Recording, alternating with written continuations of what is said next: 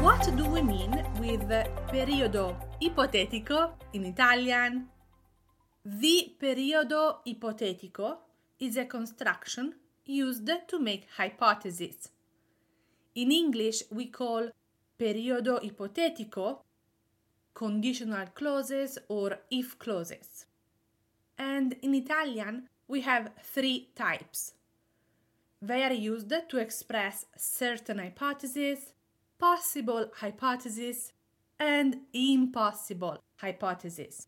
In this lesson, we will talk about the third type, the one of impossible hypotheses, which is the most advanced one. Iniziamo! Ciao, sono Margherita, your host. Today we are talking about periodo ipotetico or conditional clauses, if clauses in English. When there is the impossibility for a certain event, a certain condition to happen, then we are using the third type of periodo ipotetico. We call this the periodo ipotetico dell'irrealtà in Italian, of the irreality, something that is impossible, that it's not going to happen. It is used to express the impossibility of something because we already know that it did not happen. And there is no chance, no possibility to go back in time and change it. For example, we can say, se tu fossi nato in Italia, parleresti italiano. If you were born in Italy, you would speak Italian. Now, you are not born in Italy and we cannot go back in time and change this. So, this is the periodo ipotetico dell'irrealtà. We are talking about the impossibility for a certain condition to happen. So, how do we use this construction? The impossible hypothesis is created by using the past perfect subjunctive. Se tu fossi nato is the past perfect subjunctive, also called congiuntivo trapassato in the if clause, and the conditional present or the conditional past in the main clause. Se tu fossi nato in Italia, parleresti italiano.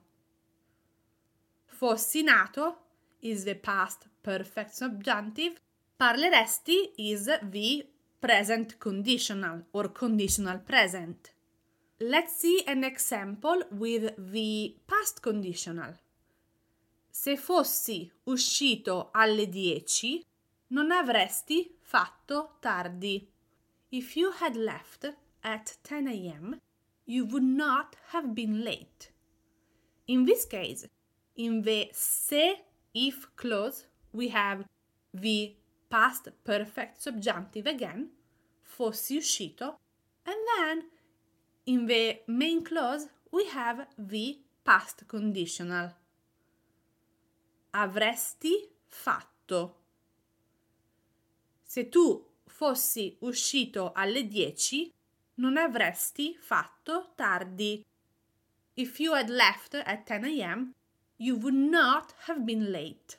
Now, how do we know when to use the present conditional or the past conditional in the main clause? We use the present conditional when, in the main clause, we talk about a consequence in the present. For example, se tu avessi letto il libro, ora capiresti il film.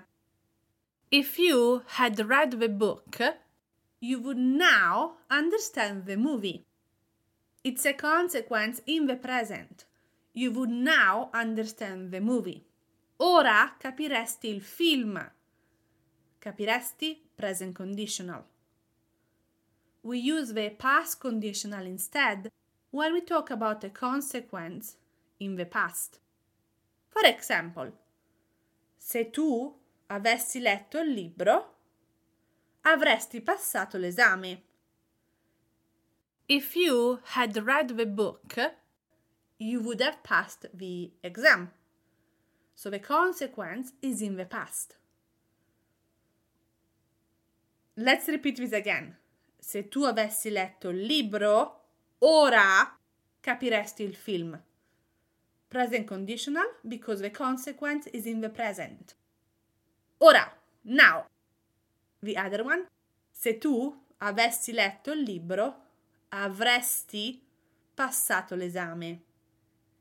If you had read the book, you would have passed the exam.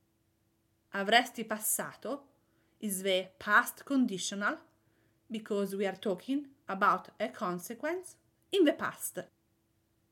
So to recap, the third type of if clauses or conditional clauses in Italian is made by using the past perfect subjunctive and either the present or past conditional in the main clause.